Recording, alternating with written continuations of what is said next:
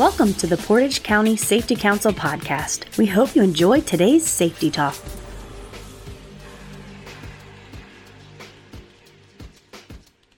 Let's talk about number one, management commitment. Amy, this is a big deal. I've seen it all over the place where you have a gung-ho safety manager that just comes in with a fresh set of eyes and can just pinpoint things.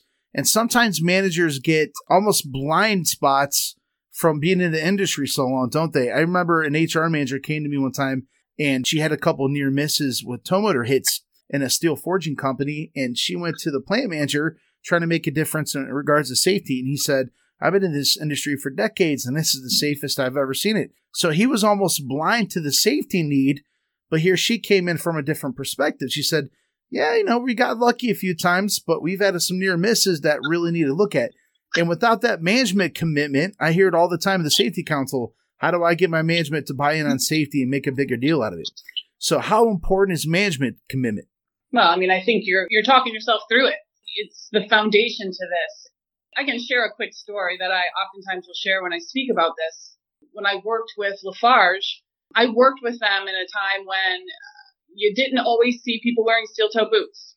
You saw people wearing hard hats, but not safety glasses. Okay, so this is how I grew up, and I had some experiences where I had worked for a company in a summer job that really embraced safety culture early on in the mid '90s, and so it was kind of beat into me.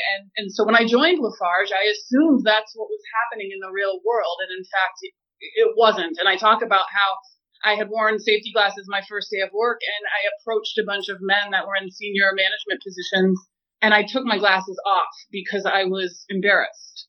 There's a moment, that was a moment of management commitment. Those same leaders, years later then were kind of part of Lafarge making that desperate move to make a shift in how you do that.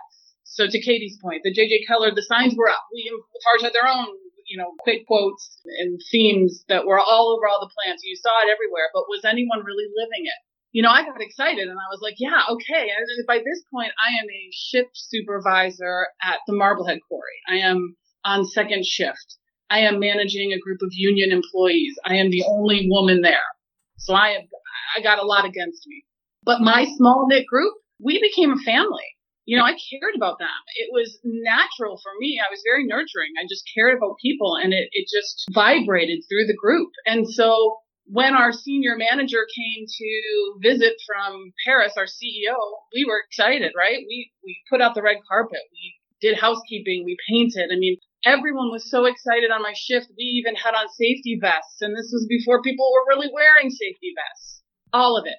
Hard hats, steel-toe boots, safety glasses. We were ready. And I will never forget, he got out of his truck to say hello to us, and he put on his hard hat, and they hadn't put the insert in properly, so it was kind of crooked and ill-fitting. And he had on glasses, but they were prescription glasses, and they weren't safety glasses. They didn't have side shields.